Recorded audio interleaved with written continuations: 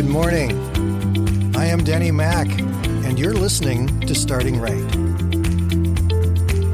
Every weekday morning, I'm going to be here to share stories of life and hope from God's Word.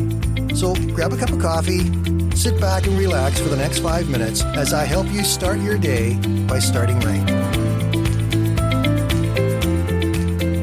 Have you noticed over the last little while that there are many more people who are becoming critics and fewer people who seem to be becoming encouragers? I find that disheartening. There's enough negativity in the world around us right now without allowing ourselves to be drawn into a battle and to start tearing people and things down. I really appreciate all the more the people around me then who are encouragers, and I really miss the fact that there aren't more of them. I think there's a story here that illustrates it. It comes from a fellow by the name of John Powell. It happened while he was vacationing in the Bahamas.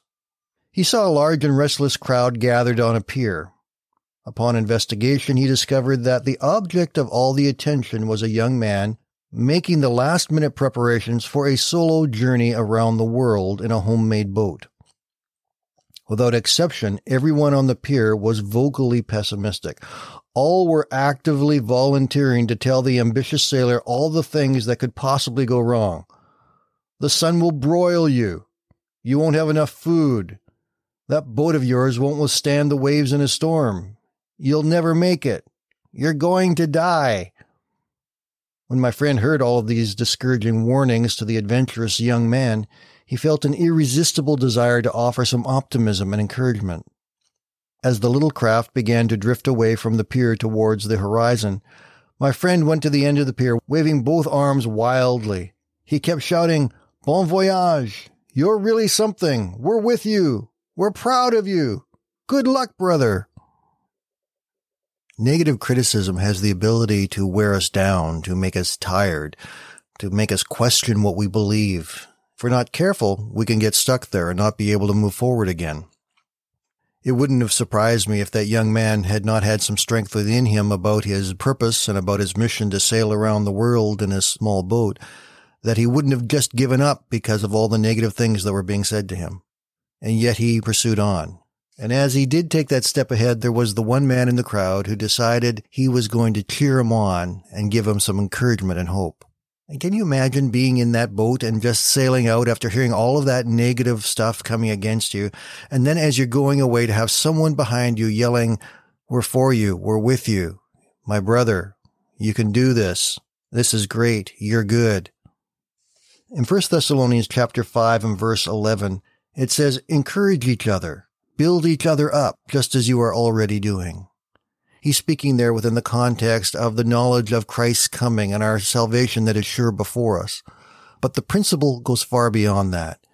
It speaks to how we are to treat one another. We are to encourage one another. We are to lift one another up.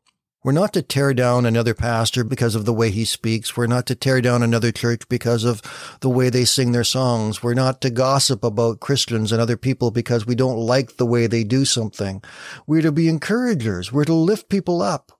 Let me ask you this morning. When was the last time that you received some encouragement from someone? Someone who came along to you and said, I like what you're doing. Way to go. You're a good person. So thankful that you're in my life." Now let me ask you the opposite side. When was the last time that you gave that and said that to someone else? Let's choose to be encouragers. Let's choose to build people up. The next time we want to write an email or a text or a tweet or a Facebook posting that is being critical of someone or something else, let's stop and think. Do I really want to be negative, or do I want to build someone else up instead? Let's choose to build people up.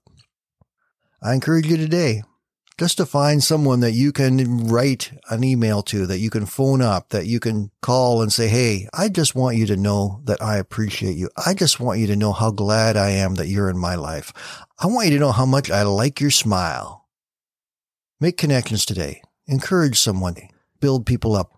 Let God's love shine through you and be an encourager, not a discourager. Have a great day, my friends. We'll talk to you tomorrow.